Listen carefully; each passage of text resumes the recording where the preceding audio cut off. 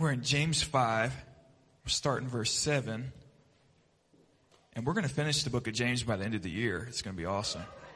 Woo! So, Father, in the name of Jesus, would you speak to us today? Would you mold us today? Would you shape us today? Lord, fill us with a fresh fire, a fresh longing, a fresh desire. Lord, we want to live faithful until we are thrown in the dirt or until Jesus returns. Give us longevity of faithfulness, perseverance. In the mighty name of Jesus. All the saints say amen. Amen. I got in a hole this week listening to lectures from Gordon Fee. Gordon Fee was one of the greatest New Testament scholars that the church has had, and he actually passed away last month. But was a great New Testament scholar. He worked on the committee for the NIV, helped translate several versions of the scriptures for us, and I got stuck in a series of lectures that he did on the life of Jesus. And he was asking a group of seminary students, pastors, about the teaching of Jesus. He asked them this question: if you had to give me one word that is most prominent or prevalent in the teaching of Jesus, what would that one word be? And he said that continually the students would respond with words like love. And love is an emphasis in Jesus' teaching, but he actually uses the word like 2 times, and it's when he says that all of the law is fulfilled in loving the Lord and loving neighbor. But love is actually not the forefront of Jesus' teaching. Some would say forgiveness, and that's there for sure. Jesus talks about forgiveness, but it's not nearly as prominent or prevalent to the New Testament as the word kingdom. Jesus' primary teaching from start to finish is on the kingdom. Now, Fee pointed out, and I think he's right here. Who am I to say if he's right or not? But I think that there's a point here that we miss sometimes, and it's this: that in the Hebraic mind, the idea of kingdom was not necessarily a location or a space. When we think of, and scholars actually talk about, this is one of the problems when the Greek comes to English. In English, when we think of a kingdom, we really think about territory, right? Britain's territory or any other nation's territory. But in the Hebraic mind and in the teaching, kingdom was not just about space, but more often than not, it was about a period of time. So, for instance, the kingdom of David and the kingdom of Saul and the kingdom of Solomon, it was all the same territory. But when you talk about David's kingdom, you're talking about a particular period of time. Does this make sense? And so we could talk about James 1 or whoever, whatever king you want to pull up. And they could govern the same space, but when you talk about their kingdom, you're talking about the time. Now, when you have that thought in mind, you actually see it unraveling quite a bit in the New Testament. For instance, in Acts 1, right before the ascension, the disciples asked Jesus this. Acts 1, verses 6 through 8 says, when they had come together, they asked him, Lord, will you at this time restore the kingdom to Israel? He says to them, it is not for you to know times or seasons that the Father has fixed by his own authority, but you will receive power when the Holy Spirit has come upon you, and you'll be my witnesses in Jerusalem and all Judea and Samaria and the end of the earth. So they say, will you at this time restore the kingdom? And he says, it's not for you to know times or seasons. And so we see this playing out in several occasions. The messianic hope that was prophesied in the Old Testament, the messianic hope was for final justice. So much of the prophets is about justice, about when the oppressors meet the day of God's vengeance. The kingdom brings finality to sickness being eradicated. Death will be eradicated. The lion and the lamb will lie down together. When you talk about kingdom from the mindset of the prophets, from the Old Testament prophets, we're very much looking for an age or an era, a period of time. The Jewish longing was for the Messiah, the new David. And even David's celebration was that David led in this kind of golden era of Israel being strong and victorious in battle. And in the culture and in in the mind of the first century believer, the Jewish follower of God in the first century, the fact that there was sickness in a community was a testament to the brokenness of creation.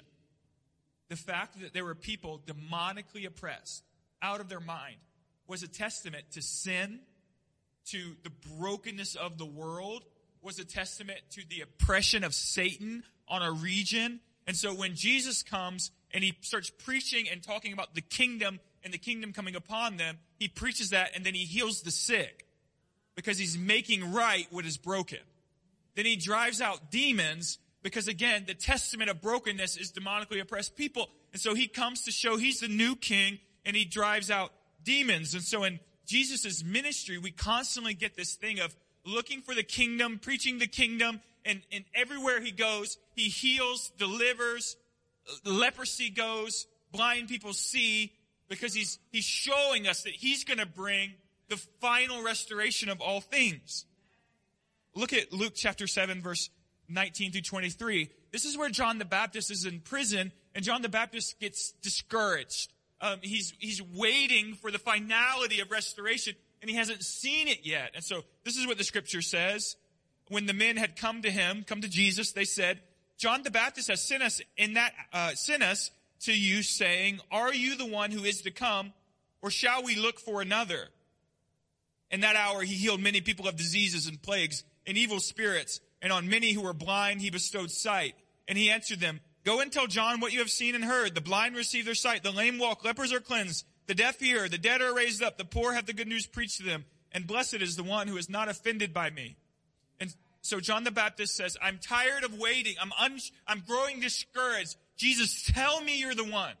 Jesus is actually playing with prophecy from Isaiah 61 here, where it talks about this kind of healing being brought. So Jesus heals the sick, cleanses the leper, raises the dead, and then says, go tell John, I've done all these things. Don't be offended with me. Blessed are those who are not offended with me. Meaning, when you don't understand, John, what I'm doing or why I'm doing it or when I'm doing it, blessed are you when you hold fast anyway. Now, on the one hand, every time a prostitute repented of her sin and sat at the table with Jesus and shared a meal, the kingdom had come. On one hand, every time a leper came to Christ and walked away with whole skin, able to be reacclimated to society, able to work again, love their kids again, every time a leper was healed, the kingdom had come upon them, come near them. But on the other hand, that the hour has not yet come. So this is basic New Testament theology. The New Testament teaches really clearly that the kingdom is now, that we have glimpses of the kingdom, moments of the kingdom, healing and deliverance, these flashes of the kingdom in the earth. It's now, and the kingdom is not yet. It's an hour that we have not yet seen. And we're to live waiting for it, longing for it, anticipating it. And I think that even in Acts 1, when the disciples say, Jesus, is it at this hour that you'll restore the kingdom? And he says, it's not for you to know hours. It's not for you to know times or seasons.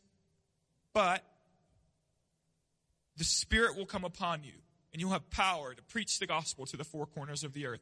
The emphasis here is, it's not for you to know when everything will be made right. You will not know the exact time. But in the meantime, I'm going to give you the power of the Holy Spirit, and you're going to bring the kingdom to Judea, Samaria, to the uttermost, to the ends of the earth. And so even there, we feel the now and not yet tension, right? Like, not now. You're not going to have everything right. Everything's not going to be totally solved yet. But in the meantime, here's the power of the Holy Ghost. Preach the gospel to the four corners of the earth. Even there, we feel the now and not yet tension. So now, as James is getting ready to unwind, he's working towards the conclusion. He's going to start talking to us about what it means to patiently wait for the coming kingdom. To be patient, like a farmer, to wait for the hour of harvest. To be steadfast, to establish your hearts in the time of in-between.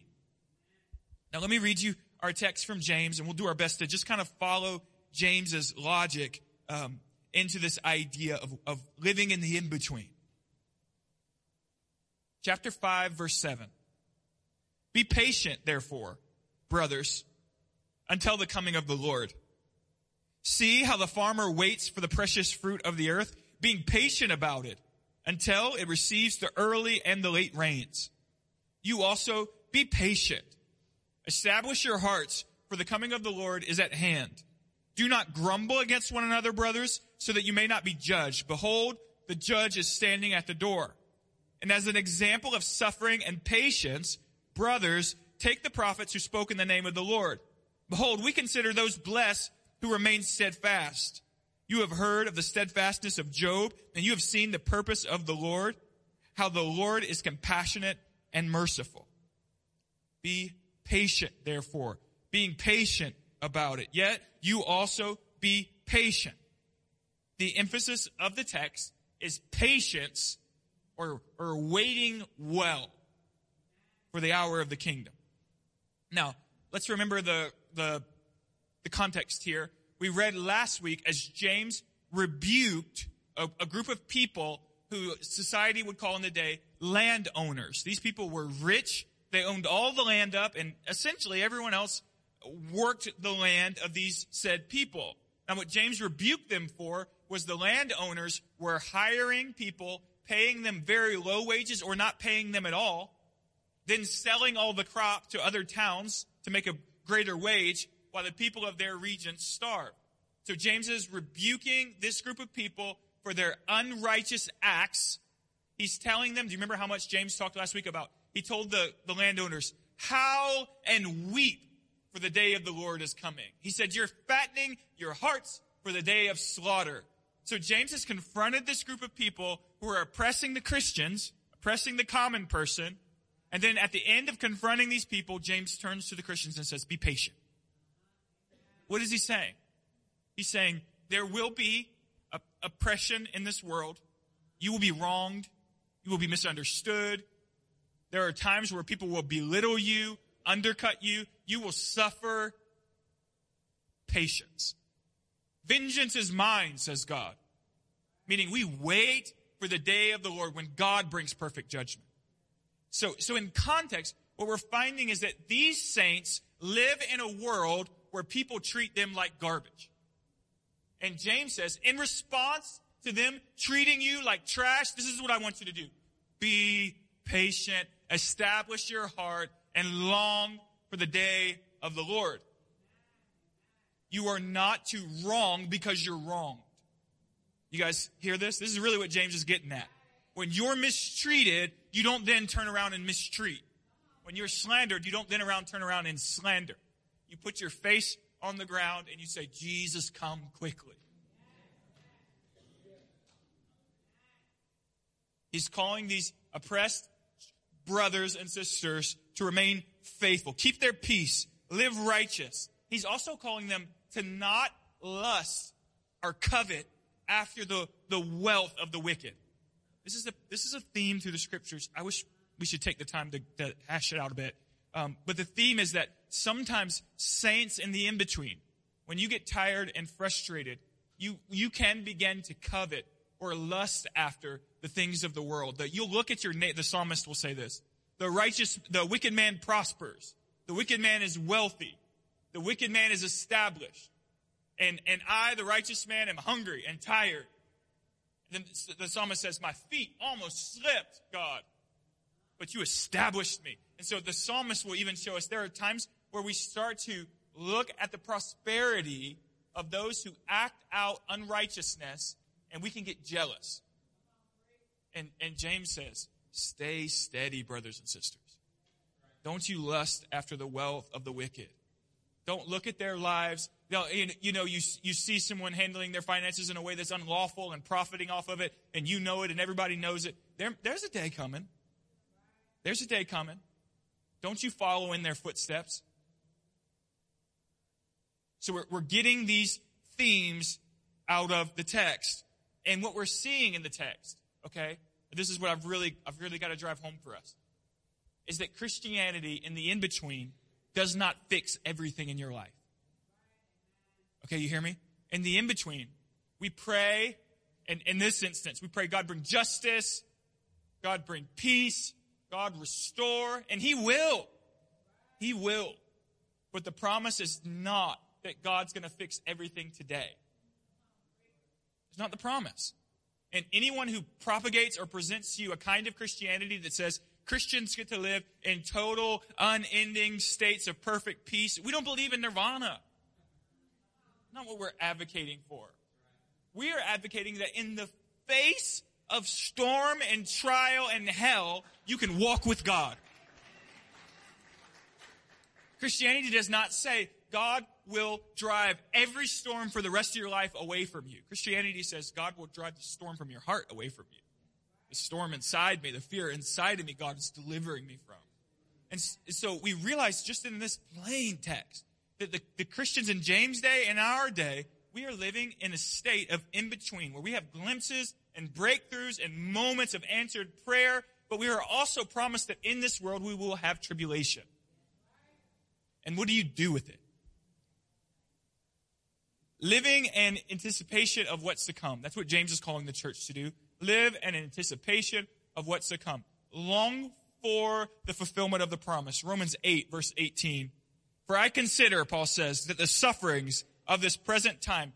Note, there are sufferings of this present time. Paul's hungry, tired, in prison, beaten, stoned to death, though he gets back up. There are sufferings of this present time, but Paul says that they are not worth comparing with the glory that is to be revealed to us. The imagery of a mother carrying a child for 9 months, and the waiting that happens, and any of you pregnant women, my wife sometimes when she doesn't go on time, and then they're walking around the neighborhood and they're doing all this weird stuff, try to make it happen. And Haley would always talk about the pain. Oh, the pain. But the moment the baby comes, nobody talking about the pain, right? The moment the baby's in your arms, she's talking about, we need another one. And that's how I got in the mess I'm in.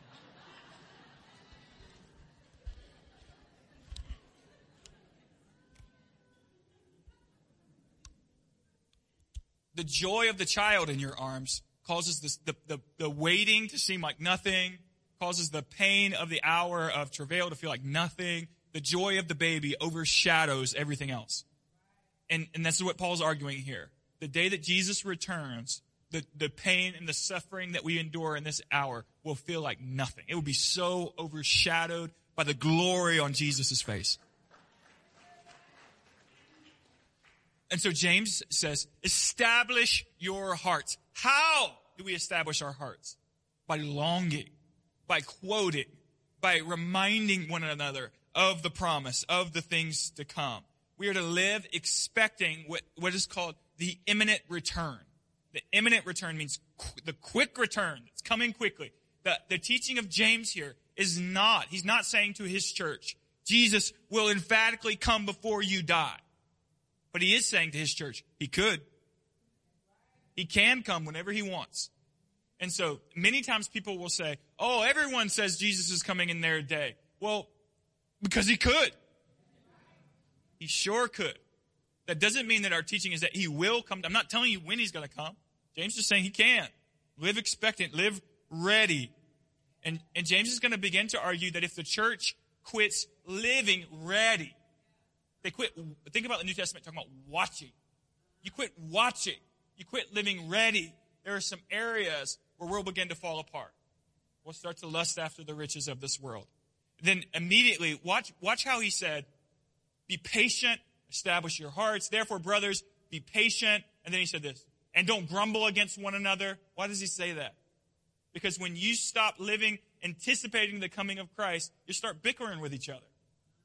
And it was college football week, and my team won, so praise God, from whom all blessings flow. Been about 15 years since we won one of those. Okay, watch a sports team in the moment when things start not going their way. And the moment the quarterback throws an interception, right? That hour, that moment shows how disciplined the team is. Because if the quarterback starts pointing his finger at the receiver, who then points his finger at the quarterback, who starts to yell at the offensive lineman because they didn't block well, and the team starts to bicker and grumble against each other, it's very apparent that they have a lack of discipline, a lack of shared vision. They are undisciplined and they're ununited in their goals and their visions. And the church does the same thing.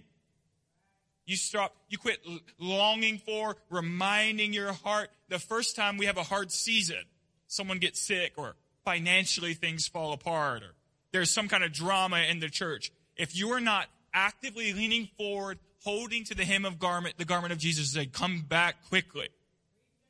You'll start thinking that, if your brother or sister in the church who's gossiping is not going to shut up, I'll make them shut up. Rather than in humility reminding them of the coming of the Lord and longing for God's justice that'll be established, you'll start to feel like you've got to fix everything. And this is part of the text. We don't fix everything. We will not fix everything. Now you want to just bring that theme into our current political climate because things are about to get messy again. Just be ready for that. Church, we want to see everything fixed.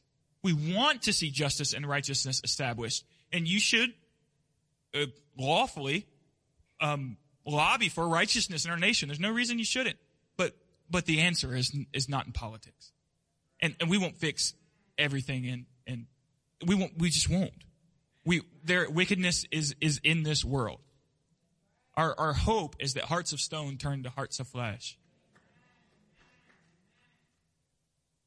So James turns and says, don't grumble. Make sure you're not grumbling. But remember that the judge is where? You remember what he said? The judge is standing at the door. What does that mean? He sees and hears everything you're saying. And all you got to do is put his foot across that threshold and it's done. Remember that the judge is at the door. Live aware of the holiness of God standing at the door. Okay. And then he's going to give us 3 examples of patience. Again, the theme is patience, perseverance, as we wait in a world of wickedness. The first example he gives us is the farmer. The farmer waits for the former and the latter rains, he says. In the Middle East, the former rain would come in the autumn and the latter rain in the spring, and the former rain would kind of break up the soil, soften the soil so that they could till, and the latter rain would help the crop to fully produce, would come and kind of bring the fruit to fruition, if you will. The idea here is that only the stupidest of the stupid farmers till the soil, sweat to put the seed in the ground, water it, and then about December just decide they're going to quit. Farmers don't go through all the labor of tilling the land, of planting the seed, of preparing, of weeding, of preparing the thing to come to fruition. And then they don't get tired of waiting and stop. Why? Because they understand seasons. They understand seasons. And James is saying to the Christians, if you get frustrated in the dry time in between, okay, watch. The former rain and the latter rain. The idea of the first coming of Christ and the second coming of Christ. If in the in-between, when the rains stop, things get dry. If in the in-between, when things stop, you don't see yet what you think you should be seeing. You get tired and frustrated. You start looking around at your neighbors. They don't live for God and they seem to have peace. You start to lust after. Oh, they seem to have pleasure. And you get up and walk away. The scripture calls that idiotic. Why? Because the rain comes in the spring. And all of the images of resurrection being spring related. The rain comes in the spring. The dead are going to rise. Hold fast. Steady your heart. Remember the farmer. Remember you're waiting for the crop to rise up. Don't quit now. Second, he tells us to think about the prophets, okay? The prophets, this feels a little bit like Hebrews chapter 11, the great hall of fame of faith. The prophets are forced to wait. Okay, let's just think about Jeremiah for a minute. Jeremiah prophesies what? The fall of Jerusalem to Babylon, prophesies it for years. There's going to be a fall. There's going to be a coming fall. And there are false prophets who rise up and say, Jeremiah's a liar. We're the real prophets. And then so they beat Jeremiah up, throw him in a well. And you know what he has to do? He has to keep prophesying what God told him to say. There's an hour coming when Jerusalem's going to fall. They beat him up, mock him in front of his family. He feels stupid. He's tired of saying it. God, win. Win, God. But what is he called to do? He's called to stand there and to keep prophesying. The prophets, Isaiah's prophesying the suffering servant, the one who would be wounded for our afflictions, crushed for our iniquities. But Isaiah doesn't see it. But he's called to stand there and say it anyway. In a very, very real way, James is calling you prophets who are prophesying the return of Christ. And like Jeremiah, you don't know when it's going to happen. It might, like Isaiah, it might not even happen in your lifetime. But only the false prophet backs off the word. Only the weak, fleshy prophet quits in the in-between season. Even when it feels like all of hell is having its way in our culture, you're called to stand with all of the backbone of Jeremiah and say, Christ will return. And I don't really care about all of your philosophical jargon. I don't really care about all of your cultural momentum and throwing away the idea of relative truth. I don't care about your reshaping history or trying to undercut all of my the authority of Scripture. I don't care about your great intellectual arguments. Keep your jargon. Christ will return.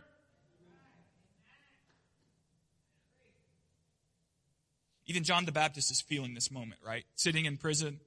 Why isn't Jesus doing it yet? Why isn't he doing it yet? So he sends his disciples, go ask him. Just go make sure. I don't want to lose my head if this isn't the real thing. And so Jesus heals the sick, cleanses the leper, raised the dead, and then says to John, blessed are those who are not offended by me. In other words, I'm doing things in my timing, my way. It's my prerogative, John. Blessed are you when you hold fast and don't get so caught up in needing to understand when, why, where, and what. Trust. Trust me. And that leads us perfectly into the last example he pulls to, Job. Okay? He says, remember Job. He wants us to think, when we read the book of Job, we see from the start that Satan is saying to God, the only reason Job loves you is because he has perfect peace, because he's wealthy and healthy and prosperous. Job loves you because you take care of him. Let him feel 1 ounce of suffering and he'll turn his back on you. We know what's happening in the heavens, reading the text. But Job has no idea. All Job knows is things were going really well one day, and the next, everything went to pot. His kids are dead, he's sick, he's tired, and he's got this nagging wife who keeps telling him to curse God and die. Shoo! Shoo!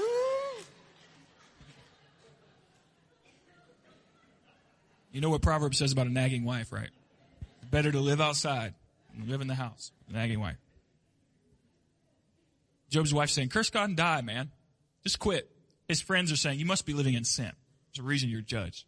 Job's saying, I don't actually understand at all what's happening. No idea. But I trust the God in heaven. And I trust that he knows. And I trust that in his timing, things will be made right. And I trust that in his plan, things will shake out in a way that he gets glory and I'm cared for. And so Job's going to have moments where he's like frustrated and, cries, and he won't curse God, but he'll curse the day that he's born. I'm not going to curse you, but I'm going to let you know I'm mad. There's room for that every now and then. But in the midst of it all, Job trusts. And James is saying, remember Job. He didn't understand everything, but he held fast to the faithfulness of God. And then he's saying, and we knew how things turned out. We know that things turned out well, that Job was prospered and blessed. And he is saying that in the text of Scripture, we know how things turn out. In the prophecy of the holy word of God, we know how things will end. With Jesus' foot on the head of the serpent, crushing it finally. And sickness will get sick and roll over and die. And death will be laid in the grave, never to get up again. And every demonic power will be finally in bondage. And all things will be made right. So watch what he just did there. He said, like the farmer, make sure that you don't get up and walk away in the dry season. That would be really dumb. Then he said, like the prophet, you don't get to stop proclaiming the word just because it doesn't come to pass in your timing. You got to keep proclaiming it even when it hasn't come to pass yet. Even when everyone calls you stupid, everyone calls you dumb, Peter calls them scoffers. Scoffers will come scoffing, saying, where is the day of the Lord? Even when scoffers come, you keep proclaiming. Remember Jeremiah, keep preaching that word. And then third, he said, and remember Job. Job didn't understand everything. He just lived faithfully anyway. You are not privy to all of God's calendar. Like God doesn't give you his times and dates. Not how this thing works. Like Job, live faithful anyway. We know the end.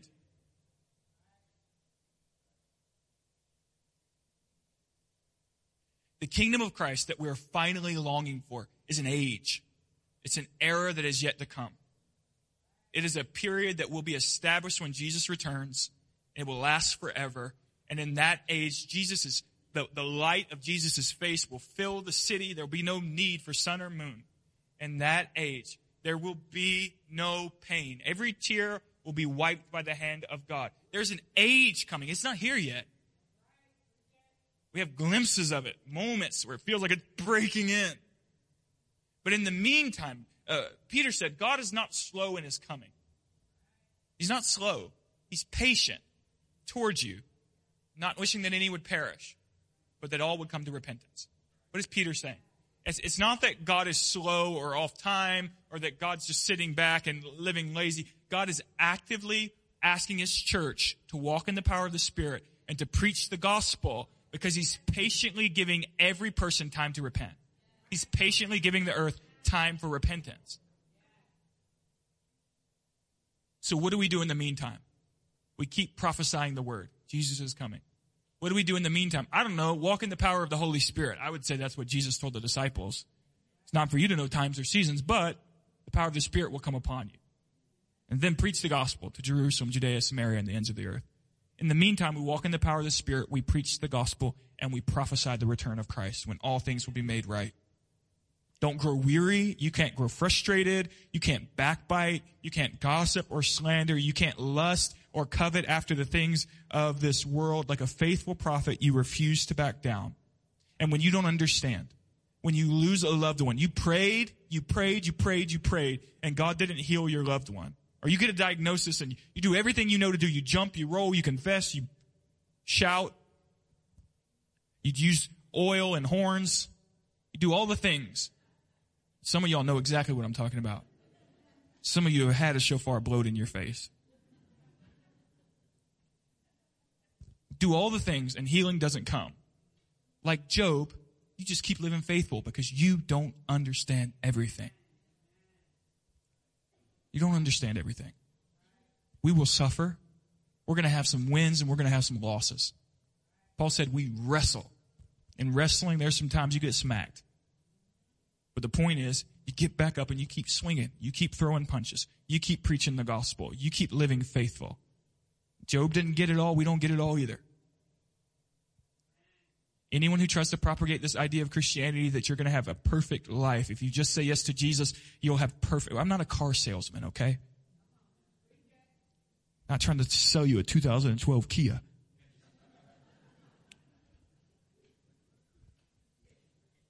Come to Jesus, and you'll know real intimacy and peace in your heart, and the sweetness of knowing God is like no other. Those things are very true. It may still get sick in the days to come. We'll pray for healing, and some of us will be healed miraculously, and it will be beautiful. And we'll celebrate, and then we'll bury others. And you know what we'll do when we bury them? We'll celebrate. And when sooner or later, all of us are going to get laid in the dirt, and on that day, what we'll do is we'll remind our hearts that there's a final day of resurrection, and you just keep prophesying. That's the emphasis that James wants us to walk away from.